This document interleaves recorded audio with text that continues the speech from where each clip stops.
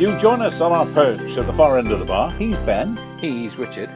And before you joined us, we were just talking about how a team of people had to be deployed to remove you from your house over Christmas. Now, tell me more about this. See, now you've made me sound like the star of My £500 Life.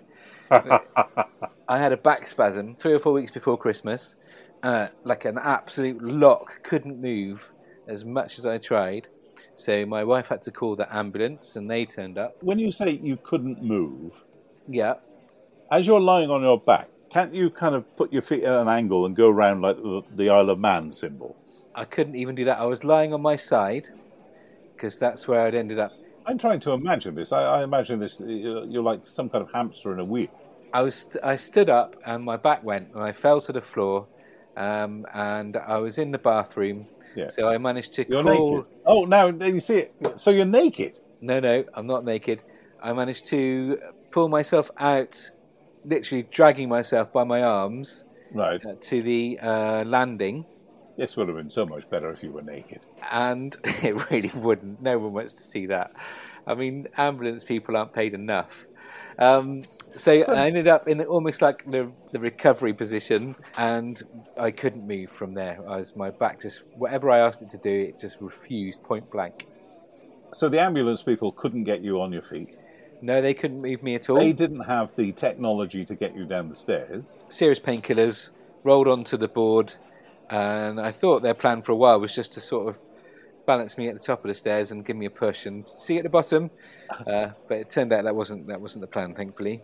It took 4 of them to roll me over onto the board, and then, they have to slide it together underneath you, don't they? So that they were lifting me while... Is this like a big orange sleigh? Well, yeah, it comes in 2 halves, lengthways. And they put one length either side of you. Under one cheek, and then the other length under the other cheek, and then push. I mean, don't forget I edit this podcast, and there's a high chance of this story never being in it.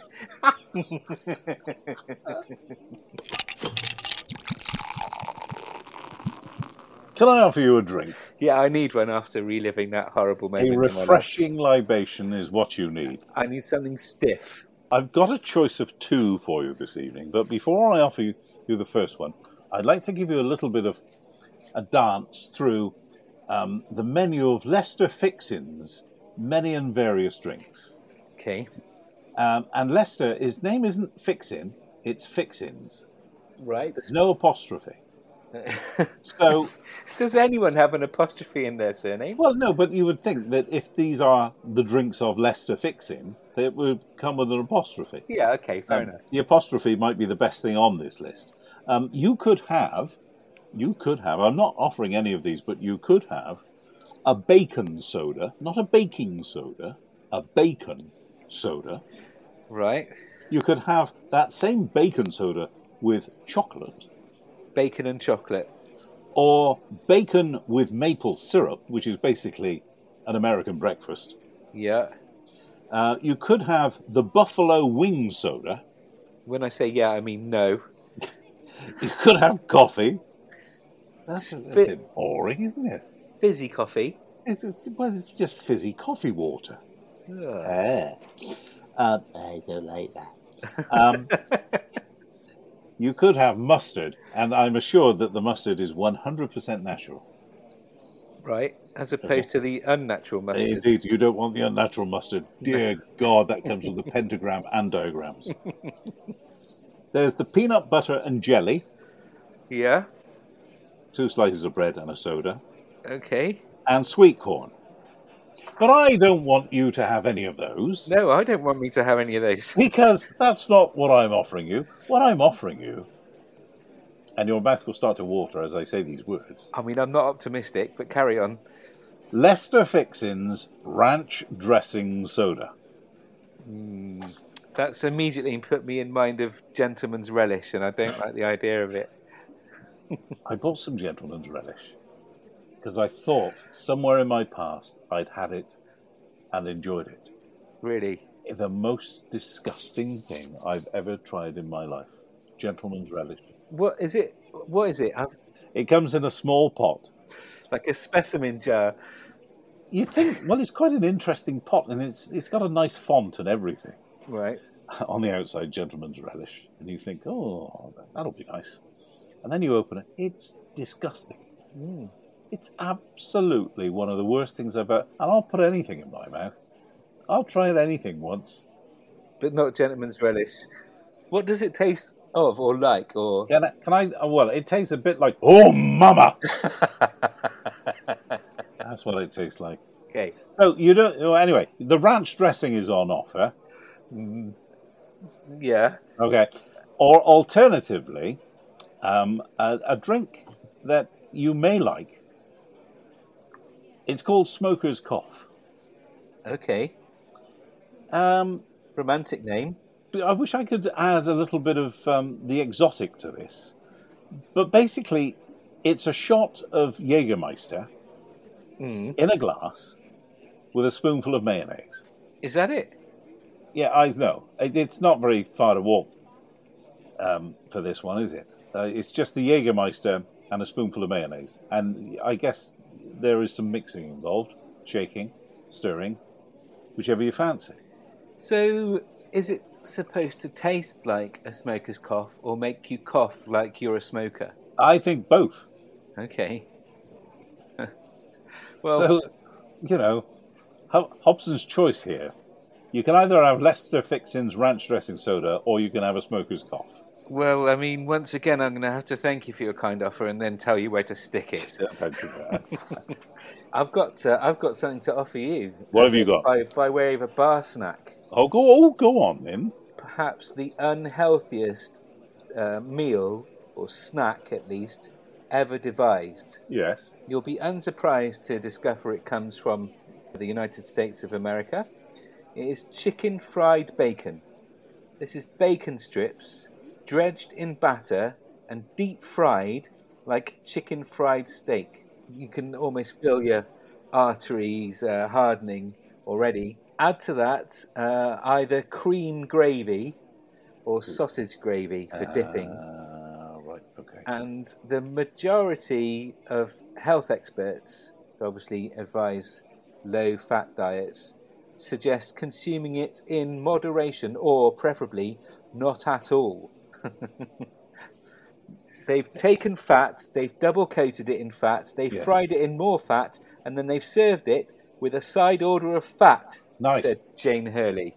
If they put that on the menu, it would have been more honest, wouldn't it? It absolutely. But they do. I mean, I've spent a fair time in America. It's a land that I love, or it has been.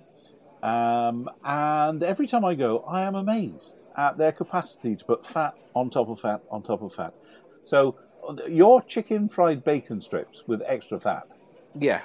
It's like quintuple fat, basically. But go nicely with the bacon and maple syrup soda. Wouldn't it just? Deary me. Got something you want to tell us?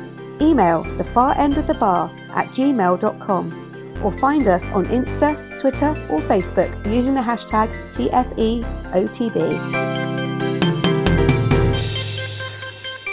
Pub quiz. Always up for a pub quiz. Should we stay in the land of America for this one? Robert Wadlow. Do you know anything of Robert Wadlow? Nope. Well, you should do, because everyone should realise and know from their history books that Robert Wadlow was the tallest man ever officially recorded since recordings of tall men officially began as the world's tallest man ever. Right. Robert stood at an immense 8 feet, 11.1 inches, which strikes me as mixing imperial and decimal measurements. Yeah. 8 feet, 11.1. So, what is that? 8 feet, 11 and 1/12. Anyway, he's nearly 9 feet tall. And he had a problem. He had a tumour.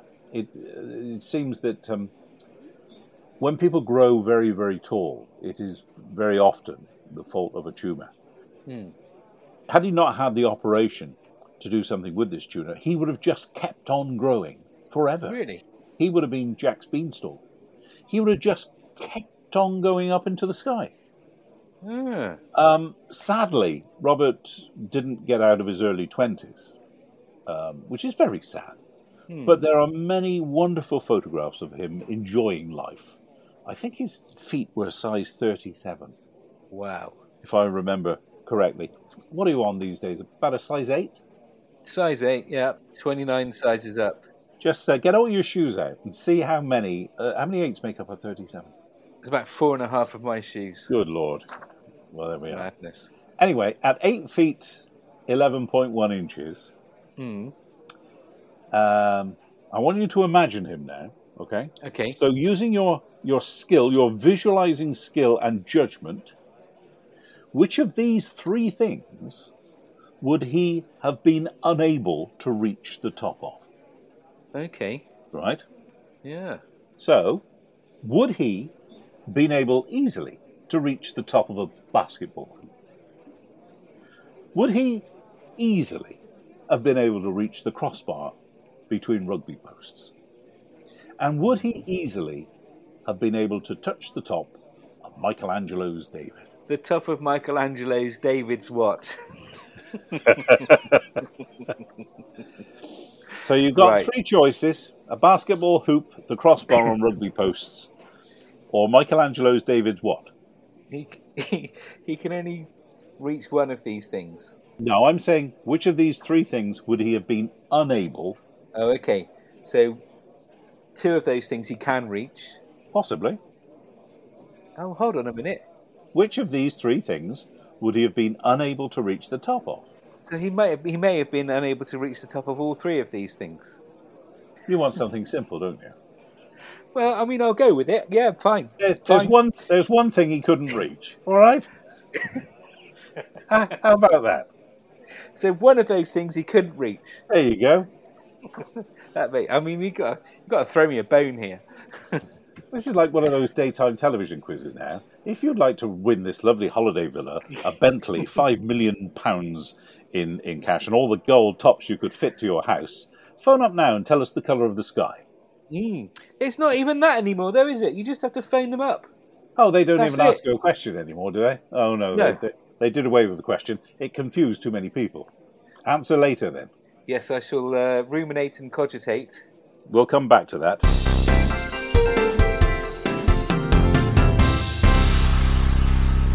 I'm going to introduce the start of a new, what will almost certainly be an irregular series and may only even just be this one episode, because, it's quite possible that I'll forget all about it. But it is Thread of the Week, and this is something that I've stumbled across on Twitter, and it warmed the cockles of my heart and gave me a bit of a smile as well, so I thought I'd share it with a wider audience. And obviously we've got more listeners than there are people on Twitter. Indeed. So this is from a man called George Poynton, who is a teacher of Year 1 pupils. So that's quite young, isn't it? That's like, in old money, that's second year of infants. Oh, is it? Well, yeah. How old are they there? 4 or 5? So Four, they would five, be, five, they'd be four. 5 or 6, I think. Oh, right. So, Young. We. And he asked his Year 1 class, what's the one thing you need to be an adult? And he's given us some of the answers and also his analysis. And therein lies the joy. So, let's start with Alice, who says... I think you should do the voice. Come on, this is character work. You could get thousands of pounds worth of voiceover out of this. I don't want to disrespect... No, go on. Come on, Alice. Disrespect Alice. Come on, how would Alice say it? All right. Alice, a beautiful dress and a baby. She's from abroad. So she says, a beautiful dress and a baby. And George Poynton's analysis is, step aside Meryl Streep, there's a new devil in Pradas. She's a big businesswoman juggling motherhood. A single parent because men are trash. But she's got a beautiful dress and knows her self-worth. And her baby is already better than you. So, this is Katie now. Remember, the question is, what's the one thing you need to be an adult? Katie's answer, do the food shopping and not live with your mum? And George Poynton's analysis: if this is the case, then a handful of my friends are still children, which again is absolutely true. Katie is spot on, I think. Adulthood is basically just getting excited about a big food shop and not being with mummy. And then the final one for now, I may return to this because it's a glorious thread. It's nice. Full of little I gems. preferred it when you were doing the voice. This is Toby now, so don't forget he's in year one. And Toby's answer to the question, what's the one thing you need to be an adult? His answer is ID. George says he had absolutely no idea what ID stood for or what it meant. He just said, you'll need some ID, which in some ways is true. He also added that he had an amazing idea for a drive-through cereal restaurant. It was a good idea, but it was completely irrelevant to the question. By the time I got to 10, 11, just waiting to, in that last year before you go up to big school, Yeah. in the top class, we had our own little bookcase. Okay. And we would have moments when we could go and choose books. And my hand fell on something written by Spike Milligan. And this was my first entree to the great man. Wow. I think it was probably the jacket of the book which attracted me, first of all, because I liked drawing and he had strange little drawings all over it. It was called Silly Verses for Kids. Right. And there is one poem in there which has stayed with me forever. And there was little drawings alongside it. And it was called Edser in Bedser. Right. There was a young soldier called Edser who was always late out of bed, sir. One morning at 1, they fired the gun, and Edser in bed, sir, was dead, sir. And there was a lovely little cartoon of this guy in his bed with an alarm clock by the side of him which hadn't gone off, and another guy firing a cannon, and then a dotted line where the shell was heading straight for Edser's bed. Wow. But my gran used to come up with nonsense poems as well. She used to say, not last night, but the night before, 2 tomcats came knocking at the door. I went downstairs to let them in. They knocked me over with a rolling pin. The rolling pin was made of glass. They picked me up and spanked my ass. No questions, get told no lies. I saw a policeman doing up his flies are a nuisance, bees are worse. This is the end of my strange verse. Now, my granny told me that all those years ago, and that's always stayed with me. It's complete nonsense. For some reason, recently, I thought, well, I wonder if that was just something that my granny had come up with, or whether, because because she was a very funny lady, and she would come up with all kinds of stuff, or whether because there's a moment where it starts to feel a bit like a kind of rhyme that you'd say in the playground. Yeah, they knocked me down and they picked me up and spanked my ass, no questions, get told no lies. I saw a policeman doing up his flies are a nuisance. And you think, oh, maybe that's a children's play. And I looked it up, and apparently it's a thing all over the world. In Australia, Canada, the UK, whether it originates in the UK, I don't know. But it's a thing all over the world. And there's different versions of it. But this is one of my favourites. Not last night, but the night before, 3 tomcats came knocking at the door. One played the bugle, one played the drum, and one had a pancake stuck to his butt. I think that one was from Australia. But if anybody's got any more of those nonsense verses, silly verses, we'd be delighted to hear those. Absolutely. Drop us an email to thefarendofthebar@gmail.com. We were talking the other night about people with strange names. Something that we've collected before, you and I. And I do like an exotic name, a good strange name. My mind goes back to a multi-instrumentalist, an Irish fella, who played many instruments. He wore a wig, and he was pretty good on everything that he played. But for some reason, he called himself Dan Francisco. See? That's the reaction, isn't it? Dan Francisco. Ladies and gentlemen, here he is, Dan Francisco. And straight away you're laughing, but you're laughing at him instead of, And so he comes out and he plays the clarinet, and he plays the guitar, and he plays the trumpet and all the rest. And all you're thinking is, this fella's called himself Dan Francisco. The other thing was, of course, you couldn't take your eyes off the fact that he was wearing a wig. One of the most obvious wigs. And a lot of showbiz people wore very obvious wigs and would never accept the fact that they wore a wig. No. Well, because wig technology was ropey, wasn't it? For a long time. I mean, you can spot them now quite often, but... Frankie Howard's wig, I mean, for some reason, Francis would never, ever admit to anyone else that he was wearing a wig. And he was bald as a coot. There was nothing upstairs at all. So he put this rat of a thing on his head. And when he went into makeup, if a makeup artist mentioned his wig, he would go bananas. Really? Oh, yeah, he did not like it. And I'm reminded that Bing Crosby as well, because Bing wore a wig.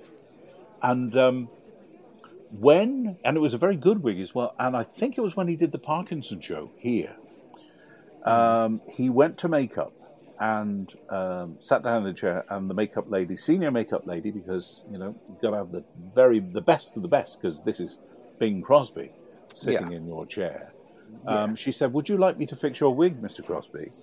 And he walked out. Yeah, he walked out. Didn't. I mean, it was a secret. It was a secret. Not then.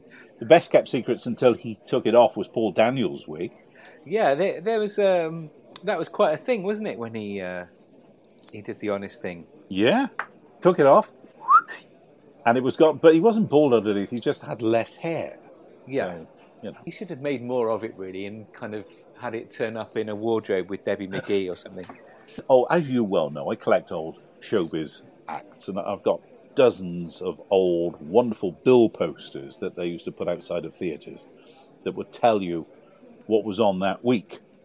And some of the names are just wonderful. And so you get the name of the act. And then underneath, you get what they used to call bill matter. So when the agent would book you into a theatre, they would ask for your name and your bill matter, because underneath your name would be this little slogan, this little kind of logline that would give people an idea of what you did. Conjurer of knives. Yeah, well, there you go. Lester Sharp and Iris. Right. Which makes me smile already. Yeah. And underneath, comedy with cards. Oh, my goodness. I think these are supposed to entice you in, are they? Joe Black. Crazy, but harmless. Freddie Bamberger and Pam. Right. Just artists. Except that only told a tiny bit of the tale of Freddie Bamberger and Pam, because Freddie was an absolutely brilliant pianist. And the act was, Freddie was in White Tie and Tails at the piano and played the Warsaw Concerto or something equally impressive.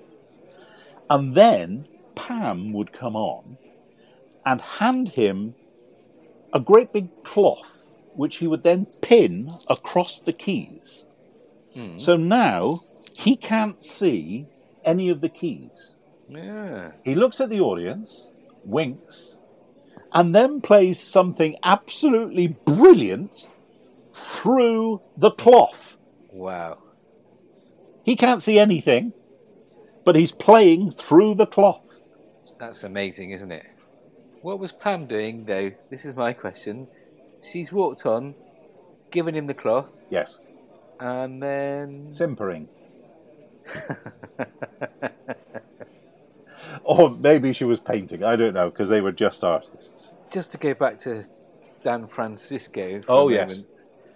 I've got a couple of friends of mine who've been aiming to get married for many years now, and I've asked them time and time again that if and when they do, they really must go for double-barreled, because her surname is Wright and his surname is Palmer, And I also want them to name their firstborn Mustafa. Mustafa Wright Palmer.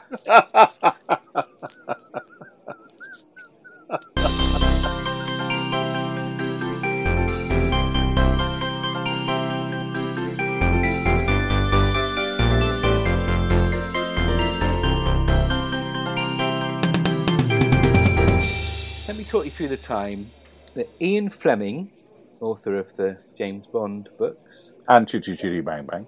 and Chitty Chitty Bang Bang, advised JFK how he might get rid of Fidel Castro. Oh, yes?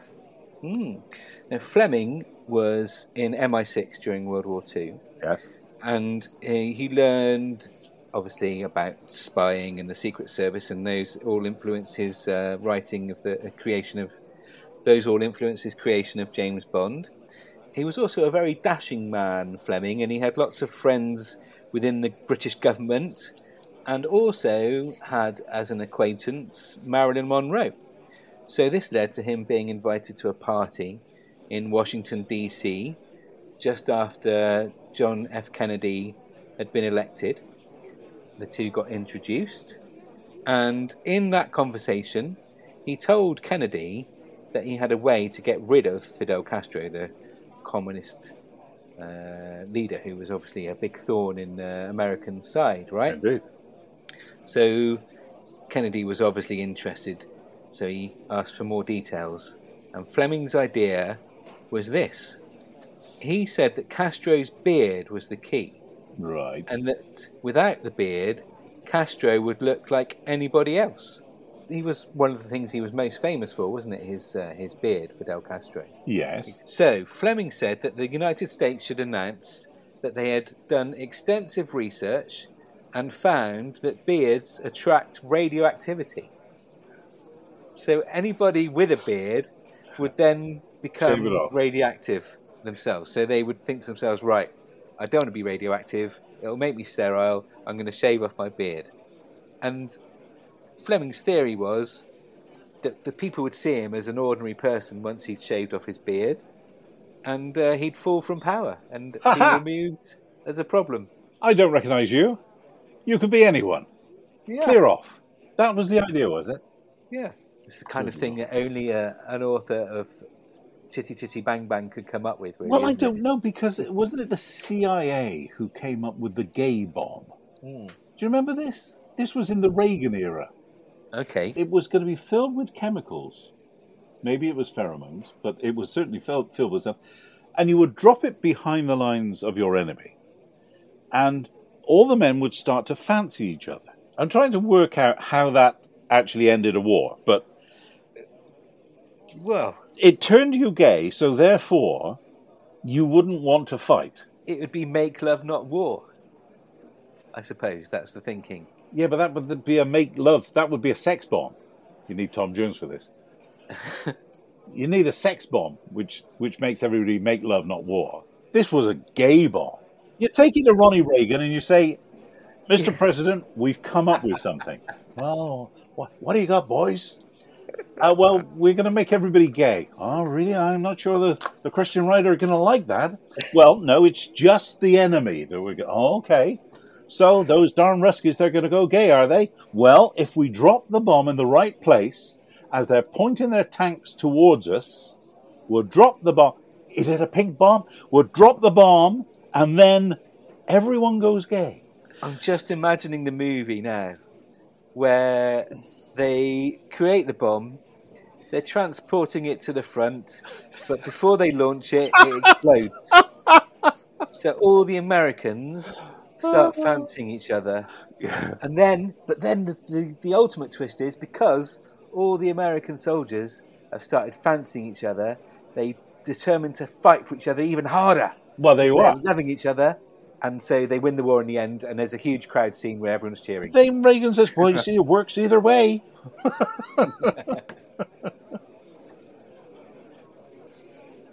Right, pub quiz, the answers. Right. Or the answer. You may remember that we talked about Robert Wadlow, who was the tallest man ever, according to official records. 8 foot 11.1. So, with that in mind, I said, which of these things would he have been unable to reach the top of?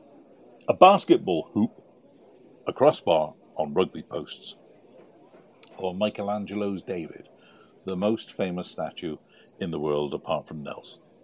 I'm pretty sure, having done the necessary cogitation, Yes. that he would be able to reach the crossbar of the rugby posts. So how tall do you reckon that is? I reckon that's about 7.5 foot, something like that. I haven't played basketball since I was in school, so that's a long time ago. And I remember... And the hoop seemed a long way up when you were at school. It was a long way up. I remember I couldn't jump up and slam dunk, but I did have school friends who could. God, they were tall. Well, they would have been 6 footish, right? So if they could do it, then I would imagine he probably could reach that. So I'm going to have to go with Michelangelo's David. The crossbar on a rugby post is set at 3 metres, which is 9'8". Is it really? Yeah. Wow. A basketball hoop is 10 feet off the ground. So if some of your friends, I think you're misremembering slam dunks. Maybe we had like junior basketball hoops. Maybe you had, maybe you did. Or maybe you had one person on another person's shoulders. Or a trampoline. So 10 feet off the ground, 9'8" for the crossbar. He could have reached both of those, but he could never reach the top of Michelangelo's David because the statue stands 17 feet high. And I have calculated, I spent time earlier calculating Did you? how high he could reach. And this is only rough because although I've got his height and I've also got his wingspan, you've got to take into account the fact that there is a chest between the two wings. So I reckon that he could easily have reached something that was 12'6" from the ground. Okay. 12'6" from the ground. That's who you want to take shopping to Macro, isn't it? Excuse me, could you get that off the top shelf? Are you joking? I could get it out of the attic. That's time at the far end of the bar. You've been listening to Richard Lewis and Ben Orr.